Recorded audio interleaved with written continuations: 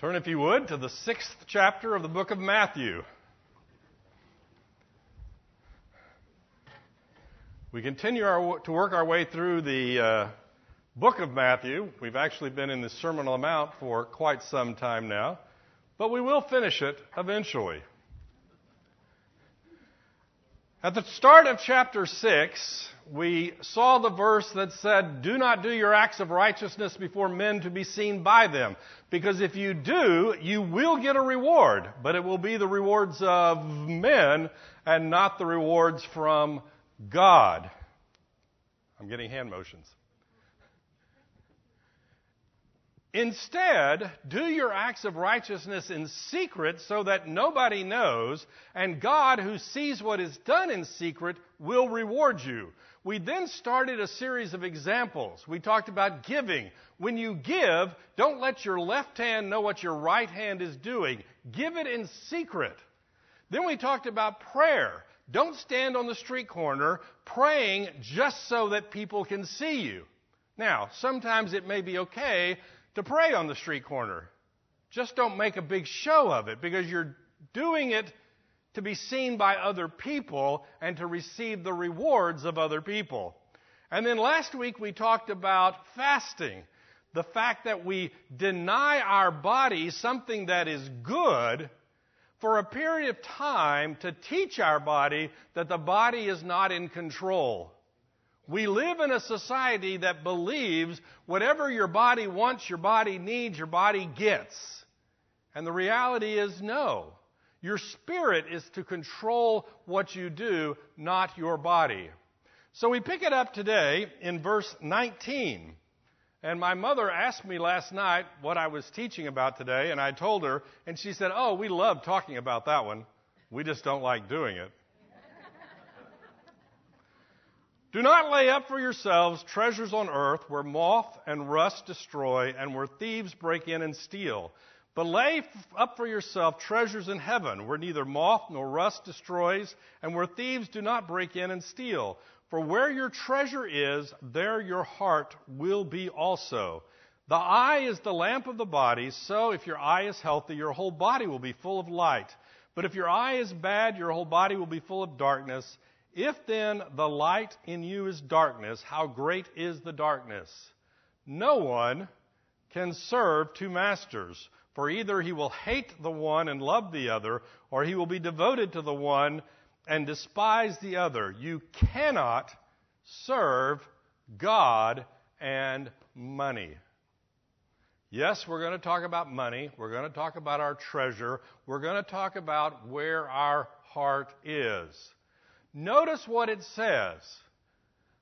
Where your treasure is where your heart is. Or is it where your heart is your treasure? Either way. We'll work it either way. It isn't a question of, well, where your heart is, your treasure ought to be, or where your heart is, your treasure ought to be. It is just the observation that is how we know where your heart is truly focused. Remember, we had a long discussion about the heart. In fact, we've had this discussion in numerous different contexts.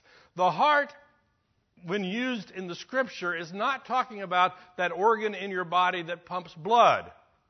They knew about that, but that's not what they're talking about. To a Hebrew audience, the heart is the center of your being, your mind, your will, your emotions. What is all of that focused on? When the Scripture says, love the Lord your God with all your heart, it means that your mind is to be focused on that. Your will is to be focused on that. Your emotions are to be focused on that. That is what our heart is. So, what is our treasure? Well, that's the stuff that God has given us. It can be cash, it can be assets, it can be whatever it is. So, before we start talking about money, though, a few introductory comments about money. No, not the fact that you don't have enough of it. That's a whole different problem. The Scripture does not say that money is evil. What the Scripture tells us is the love of money is evil. If our heart, once again, is focused on money, that is the source of all kinds of evil, because the love of money drives us to do things that we ought not do. Point number one, money itself is not evil. It is the love of money that leads to all sorts of evil. Number two, there is no inherent virtue in being rich. There's no inherent virtue in being poor. At different times in history, we have elevated the poor to say, they're virtuous because they're not corrupted by money, which may or may not be the case. At other times in history, we've elevated the rich because that demonstrates that God's blessing is bestowed upon them. You work real hard, you do what God wants you to do, and God blesses you with large sums of money. And actually, in Scripture, we see both of these cases. Abraham did what God wanted him to do, and he was filthy rich. He was. We have prophets who were dirt poor, and they were doing exactly what God wanted them to do. There isn't any necessary correlation between having lots of money and being in God's will, or not having lots of money and being in God's will. If you remember the proverb that we read several weeks ago when we were talking about giving, the proverb says, don't make me rich and don't make me poor, because if I'm rich, I'll think I don't need you, and if I'm poor, I'll steal and bring bad credit to your name. So there are sins that the rich have, and there are sins that the poor have, and God is going to distribute His money as He sees fit. Now, having said that, there are lots of Scripture that warn us about the sins of wealth. In about, in chapter 19 or something, we'll meet the rich young ruler. Remember him? He comes to Jesus. What must I do to inherit eternal life? Jesus says, obey the commandments. Okay, I've done all that. And I'm willing to give him a little credit. If you look at the external behavior, I'm willing to say he had kept the commandments. He had not murdered anyone. He had not killed anyone. He had not committed adultery. He honored his parents. He had done what was expected of him. And then Jesus says, sell everything that you have, give it to the poor, and come follow me. And it says he left because he was rich. Now, is that passage teaching us that each one of us should sell everything that we have and give it all to the poor? No. What it's teaching us is that in that particular case, for that rich young ruler, money was where his heart was, and Jesus was telling him, we've got to get that out of the way. Now, we'll talk about that when we get to chapter 19, but just in case you missed that lesson, remember, while it may not be money in your life, it's something that is standing between you and God.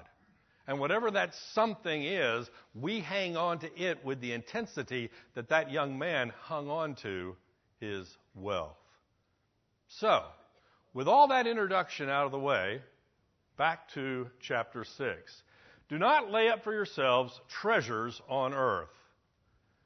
The first observation we have is why, after talking about giving, prayer, and fasting, do we immediately turn to laying up treasures on earth versus laying up treasures in heaven? What is the connection? You know that we have these nice paragraph breaks and, these little sections that have a nice title at the top of them. You know those weren't in the original, right? Those are given for us to help us keep track of where we are in the Scripture. They went straight from fasting to laying up treasure. But remember the thing that connected those three examples.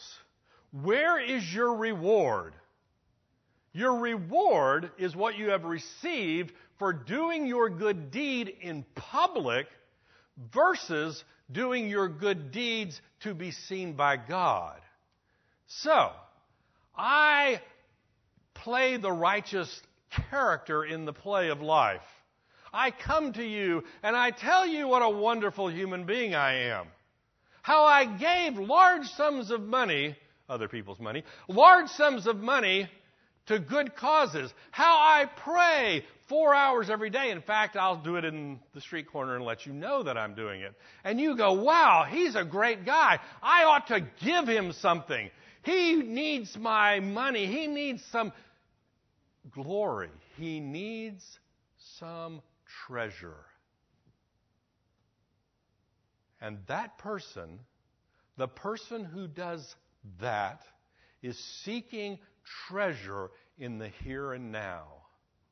They are taking their treasure, be it cash, be it assets, be it prestige, be it honor, and they're piling it up behind them so that everybody sees that they have it. And Jesus says, don't do that. Do not lay up for yourselves treasure on earth where moth and rust destroy and where thieves break in and steal. You buy a brand new car. I mean, it's brand new. And it smells new, it looks new, it drives new. And you drive it, and you drive it, and you drive it. What's going to happen to that car? Somebody's going to ding it. They're just going to do it, right? Somebody next to you is going to swing their car door open, and it's going to ding the car. Pieces are going to start falling off. You know, they're going to put all this salt on the roads to take care of the ice, which we don't have, but they do it anyway. And guess what? It's going to rust. Your car is going to rust. This great car of yours, it's going to rust. And in 50 years, do you know what that car is going to look like? It's going to be a cube about this big because they put it in a trash compactor and squeezed the life out of it. Anybody know what the second law of thermodynamics is? Entropy. Things tend toward disorder. Everything in this world is going to decay. If you don't believe that, no, I'm not going to say the next sentence. When I looked in the mirror this morning, I knew that the things of this earth are going to decay. Your house, your car, everything you own is going to decay. Anybody want to question that? You know, there are laws of nature that say all these machines that we have created and we think are so wonderful are going to be worthless. You know, I can sit there and picture, okay, if I get a big chunk of gold, gold will maintain its value, gold will be great, except for the fact that when somebody finds out that you have a big chunk of gold, they're going to come steal it from you. Well, then I'll put up fences. I'll hire guards to protect my big chunk of gold. And then all your wealth is being destroyed because you're having to pay the guard to guard your big chunk of gold. My dad actually had a friend who bought an option on 1,000 ounces of gold. 1,000 ounces of gold. And the option came due. And if you're familiar with options, normally you sell the option. He said, no, I want the gold. And they brought him 1,000 ounces.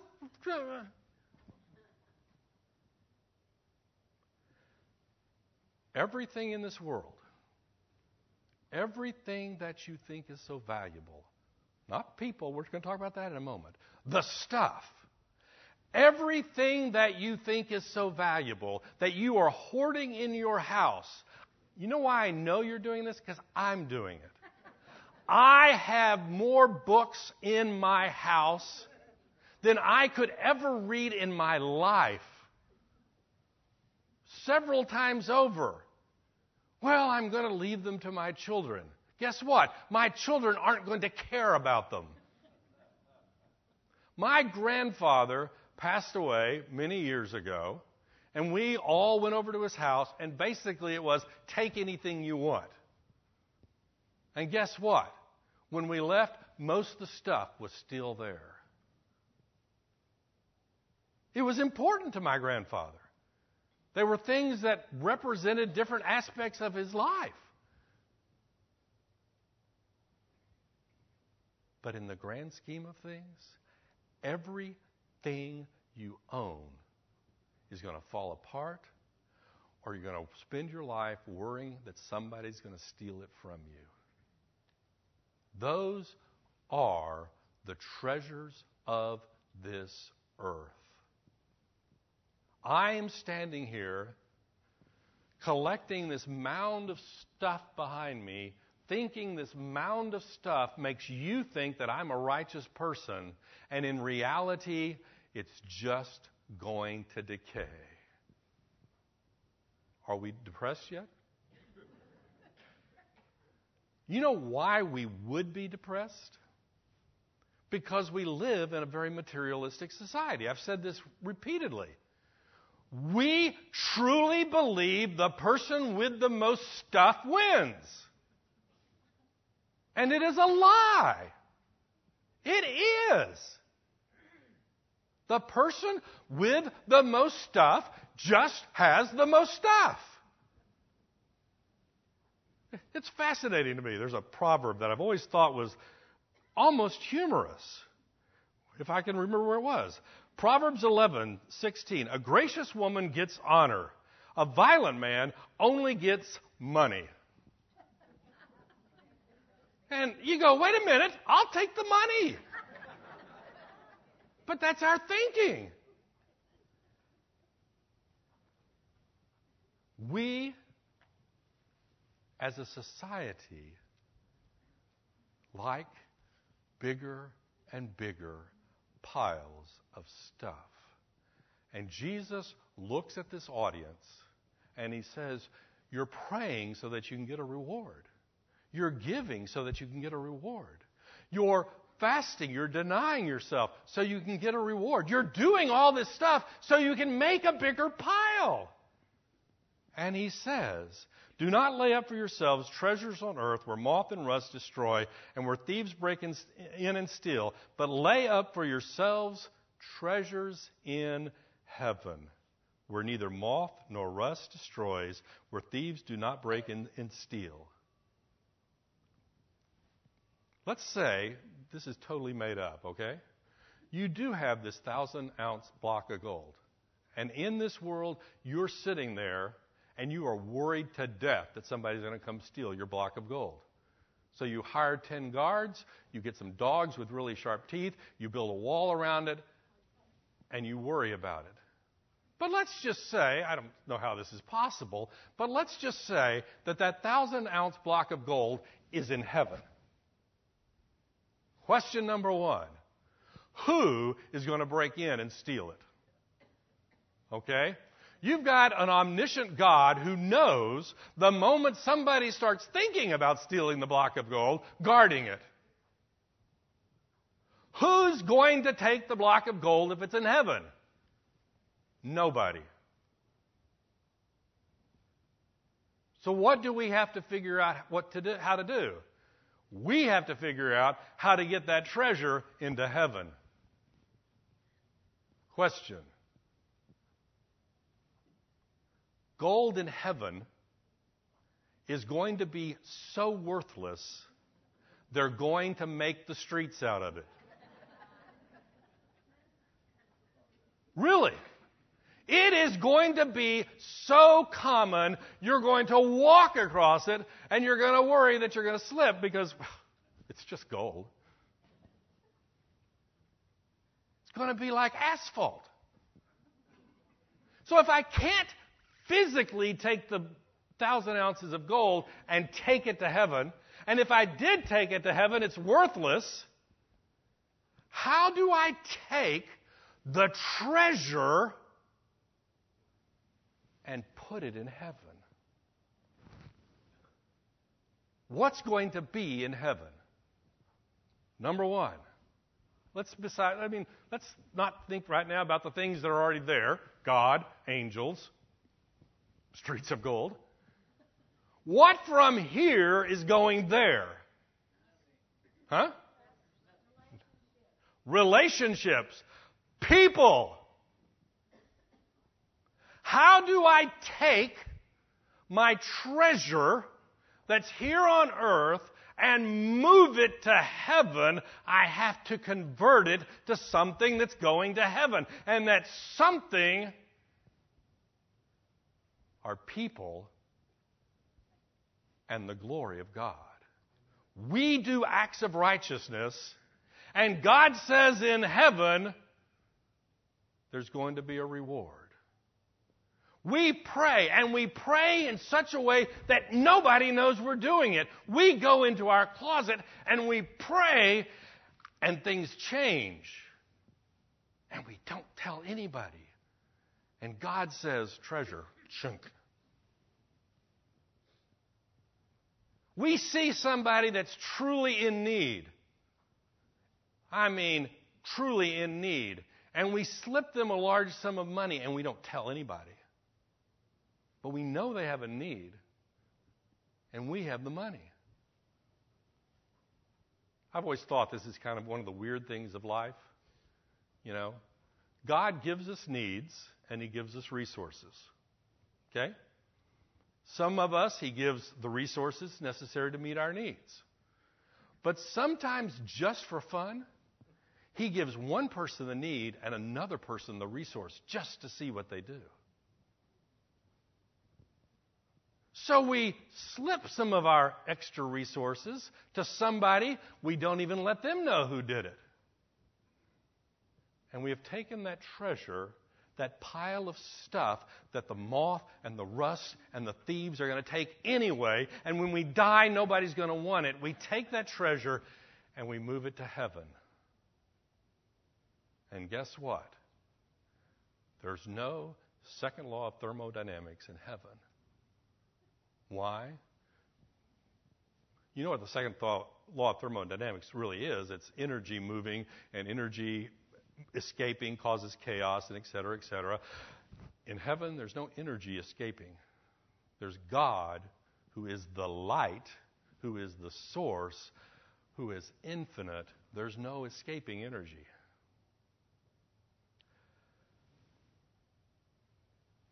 Why would I be so interested in building this pile of stuff when my mind tells me that it's all going to decay anyway? Now, let's just make sure we understand. We started, right, with the fact that money itself is not evil. It isn't. You know, I have money. I have children. Guess which way the money flows? That's okay. That's the way it was supposed to be. I get hungry. I use my money that God has provided. I buy food. And that's the way it's supposed to be. There may be a time in my life where I choose to do something else than going to work every day, and I need the resources to do that. God provides those resources. That's okay.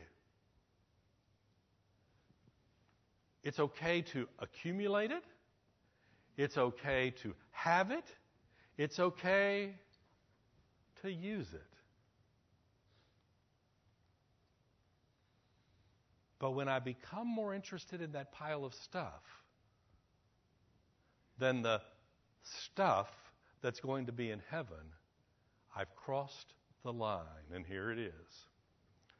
For where your treasure is, there your heart will be also.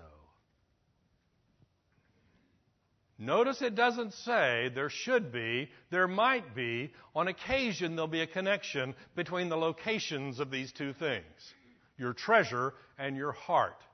It says, where your treasure is, there your heart will be also.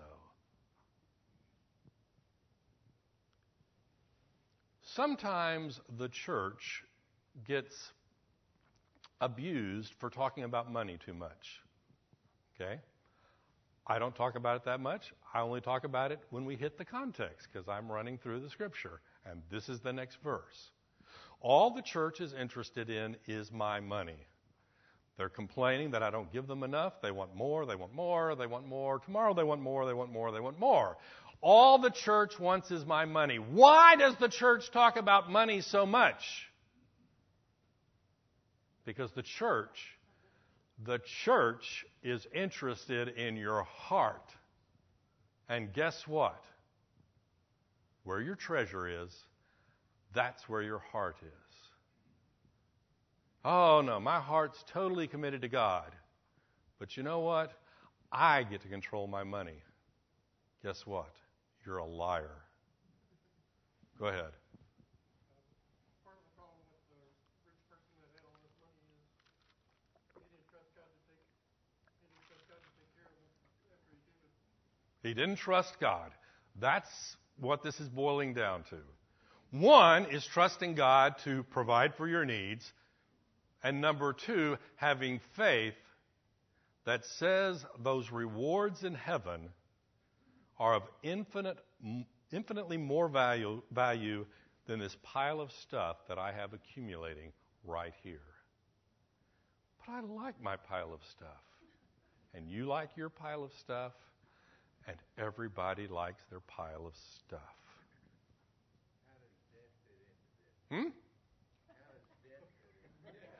How does debt fit into this?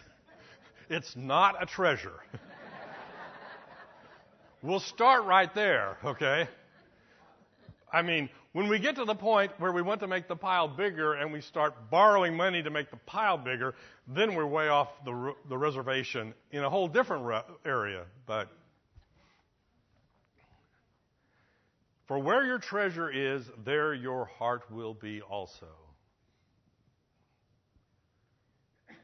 Do you want to know what's important to you? What do you spend your money on? Okay? Yes, you have to eat, so you buy food. God has created you as a being that requires you to eat. You buy food. My kids like to eat. My kids that don't even live in my house like to eat, and for some reason I contribute to that too. We need clothing. We need a roof over our heads. Now, we can have a long debate about how big that roof needs to be. Okay? I used to joke with my kids. We'd take them down to the log cabin village. You've been there down by the zoo. And we'd walk into this house, which was probably the size of, these closets are bigger. And I would tell them, this is what you need. Everything else above that's want. They never believed me. You can have those discussions. But when I get to the end of the day, am I spending my wealth to make my pile bigger so that you will be impressed by the size of my pile of stuff? Or am I spending my wealth to put treasure in heaven? That's the question. Now, how do we do that? The eye is the lamp of the body. So if your eye is healthy, your whole body will be full of light.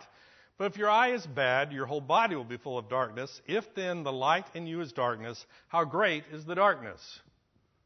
This is a strange paragraph to throw here in the middle right here. Let's talk about eyes. Good old-fashioned physical eyes.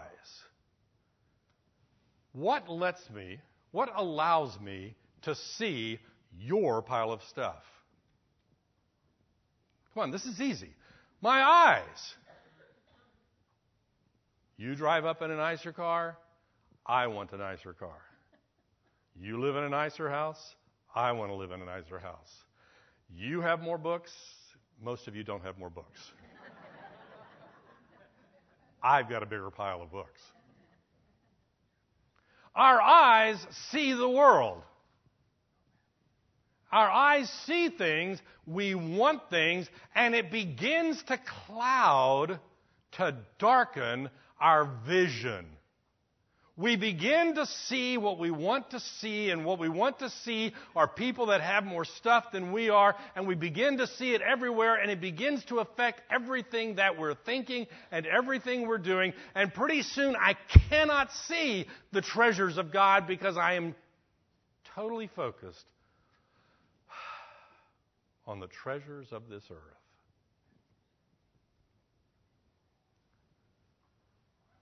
But oftentimes in Scripture, oftentimes in the ministry of Jesus while he was here on earth, when he talked about eyes, he wasn't talking about eyes, these eyes. Remember over in John, he heals a blind man, okay? To us, that's miraculous, but, to him, he does it, just heals him. But then he spends 2 chapters contrasting the blind man physically with the blindness of the people who were spiritually blind. They could not see reality because they were spiritually blind. So let's talk about spiritual vision. We can talk about physical vision. I think there's an application there, and it's true. Spiritual vision, though, gets even worse. Because you see, my physical vision cannot see that treasure in heaven. It just can't see it. By faith, we know certain things. By faith, we know that God is a rewarder of those who diligently seek after Him. How do I know that that treasure is in heaven is more valuable than the stuff that I can accumulate in this world? Faith. What is faith? Being able to see with our spiritual eyes what is and isn't important. I sit there and I walk around a group of people, and my physical eyes say, rich, smart, poor, rich, loser, good guy. That's what our eyes are thinking. Don't laugh. You do exactly the same thing. What do our spiritual eyes do? Or ought they do? Remember Jesus? He saw the crowd, and he wept because they were a sheep without a shepherd. What did he see? Lost. Saved. Lost. No, I'm not pointing at you, Van.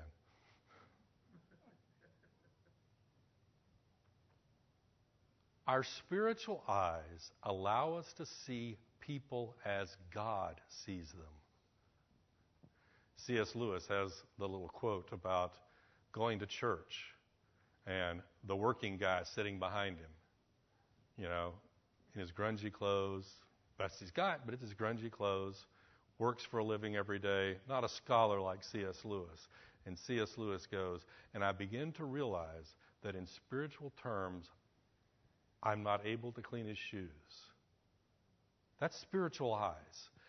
The only way we begin to realize the distinction between heavenly treasure and earthly treasure is when our eyes are opened and we can see the reality that all that stuff is rotting away and the treasure in heaven will endure forever. And I will take my earthly treasure, be it cash, assets, time, energy, whatever it is, and I work at taking that and moving that treasure to heaven. But if my eyes are dark, if I can't see it, you've been in a totally dark room before. What do? You trip over the furniture. You stumble along. If it's a room you've been in before, you might be able to work your way around the bed and this and that, but somebody's moved the chair and you just trip over it because you're blind. You're not blind, it's just dark. And that's the way we are when our spiritual eyes are darkened and we cannot see things as they ought to be. How do we open our spiritual eyes? We read the Scripture. What does God say is important? What does Jesus say? He's sitting here halfway through this sermon, halfway through it, just for grins. What if you really did believe it when he said, blessed are the poor in spirit? No, blessed are those who have more money. Blessed are the meek. No, blessed are the pride, those who stick up for themselves. Those are the people who are going to make it in this world. Blessed are those who hunger and thirst after righteousness. No, I'm going to hunger and thirst after a good steak with all the sides on it. Because that's what the world teaches us. What if we opened our eyes and let Jesus teach us to hunger and thirst after the right things? That's why he throws this discussion in about the eye being the lamp. And if it's either illuminating the path, it's showing us what we need to do, or it's not. How do we do that? We study the Scripture. But more than that, we pray that the Holy Spirit will illuminate our path. But what if he doesn't do it? Trust me, he'll do it. Let me tell you the problem. We had this discussion a couple of weeks ago, right? Our Father who art in heaven, hallowed be thy name, thy kingdom come, thy will be done, just not today. Give us this day our daily bread and all the fixings on the side.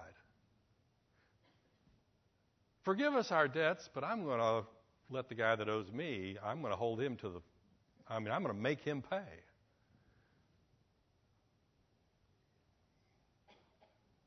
The argument could be made that we don't see because we don't want to see. Forget you. That's my problem. I can see the pile of stuff. I see my pile of stuff. I see your pile of stuff. Whew. My pile of books is bigger than yours. But nobody's going to want them. They're not. When I die, they're going to be sold at a garage sale for $0.25 apiece. And the half of them that remain, they're going into a dumpster. Isn't that depressing?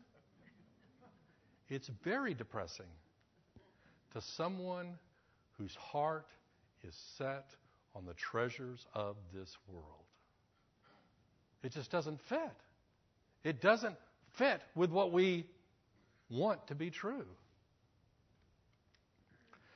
No one can serve two masters, for either he will hate the one and love the other, or he will be devoted to the one and despise the other. You cannot serve God and money. You know, I would have rephrased that. I would have said, it's really, really hard to serve God and money. But you know, I'm up to the task. I can do it. I'll be the one that stands out. That's not what it says. What it says is you cannot do it. At the end of the day, you're going to have to make a choice. Are you living this life for the pile of stuff, or are you living this life for the glory of God? What does this look like in everyday life? Well, let's make the most vivid example to start with. Okay? I am offered some job that pays considerably more money than I make now. But I also know that if I accept that job, I will be spending Sundays working this job. I mean, they're paying me a boatload of money. Do I take the job or do I not take the job?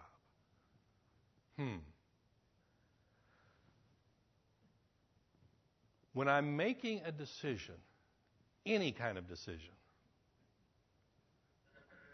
Does it draw me closer to God, or does it push me further away from God?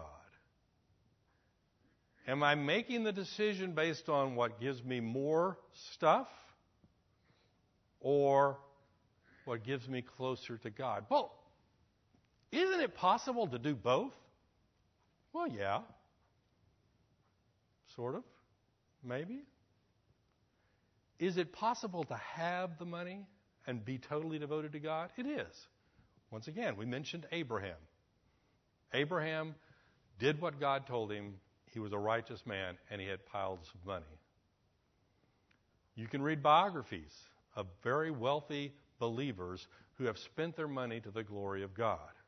They really have. I remember years ago reading a biography of R.G. Letourneau, Letourneau University and all that, made boatloads of money construction around the world. At the end of every year, he would tally up his books, make sure all his debts were paid, make sure everybody was paid, and he'd give all the money he had left away. And he'd start the next year.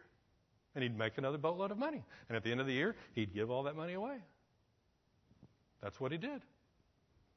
It is possible to be wealthy and godly. We know that's true. The question is, if I'm pursuing wealth and godliness, which one am I supposed to pursue? We have gotten in this mentality, I'll pursue the wealth, and God will pursue the godliness for me, right? It's all by grace. God's going to do it all. Therefore, I'll work hard to get the money, and God will see to it that I'm as godly as He wants me to be. It's actually backwards. We're told to pursue God, and God will give some people wealth, and others He won't. That's just that. Those He gives wealth to, He expects them to do something with it. Some do, some don't. But what are you pursuing? What is your heart focused on? Is your goal to build a bigger pile of stuff? You know, you read about the super rich and you go, gosh, I wish I was like that. No. No. Where is your heart? No. Where is your money? No. Where's your heart? They're in the same place. No one can serve God and money. You cannot have two masters. I can have two friends. I can probably have two bosses. But what we're talking about here is a master in the idea that there's the master and I'm the slave.